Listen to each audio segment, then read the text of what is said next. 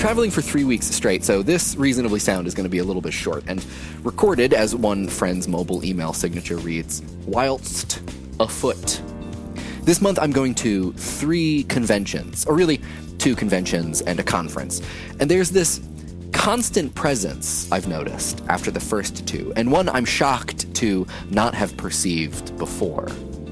Having spent whole days in these centers, some of them literally miles long, and all of them associated in some way with a major hotel chain, I've recently realized just how often my travels, interactions, and meals were underscored by that palatable nonsense of music, that standard unit of very purposefully organized sound. Muzak.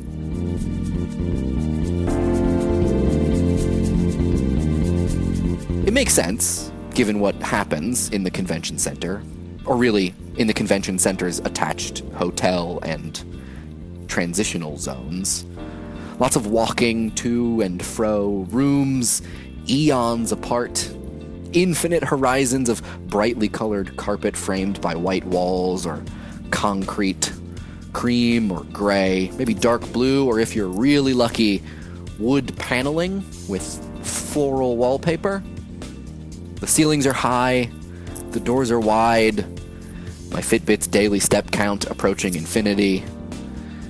In the convention center, we become itinerant, settling only long enough to catch a panel, charge a phone, or destroy a slice of pizza or Baja Fresh burrito bowl. And in the moments moving from A to B, the moments in transition, and probably especially the moments spent waiting before transition, I've noticed that there tends to be Muzak.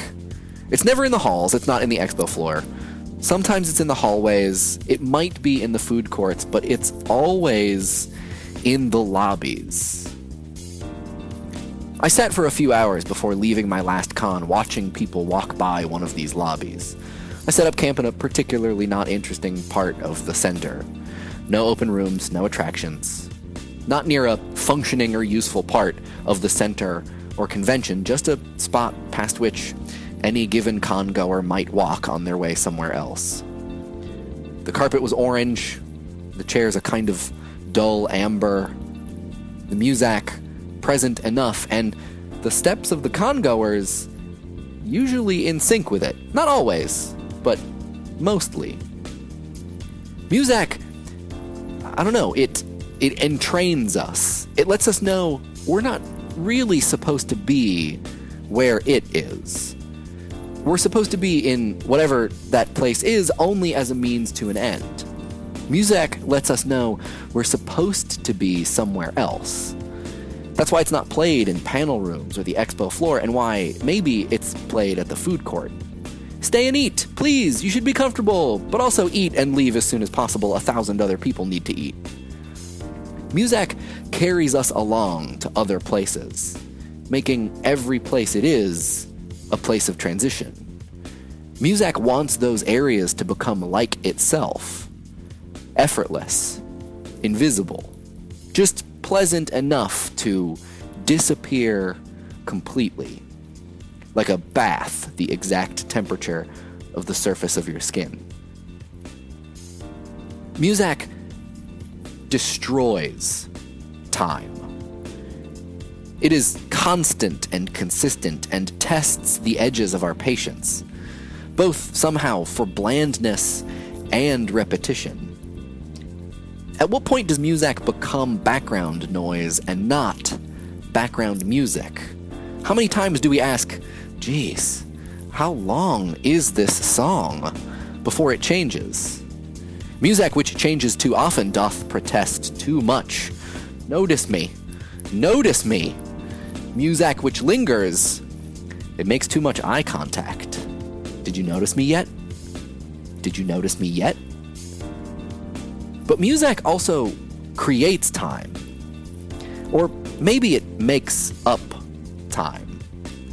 The crowds walking past me settle into a Muzak-friendly rhythm which ushers them to their destination, such maybe that they don't realize how long their walk could or should take.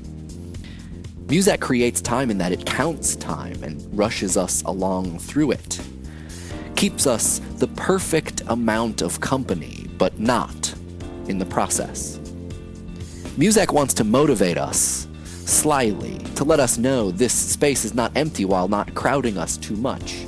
It wants us to feel pleasant, but not cloyed. Muzak goes in elevators to remind us of the space outside the small metal box, and it fills the awkward, empty silence inherent to the forced proximity of strangers. Muzak goes in convention centers to remind us that this place isn't so big, and it's kind of pleasant anyway. It fills the massive, echoey tundra of wooden tables and circles of chairs placed by some designer in an obvious attempt to predict the presence of breakout sessions.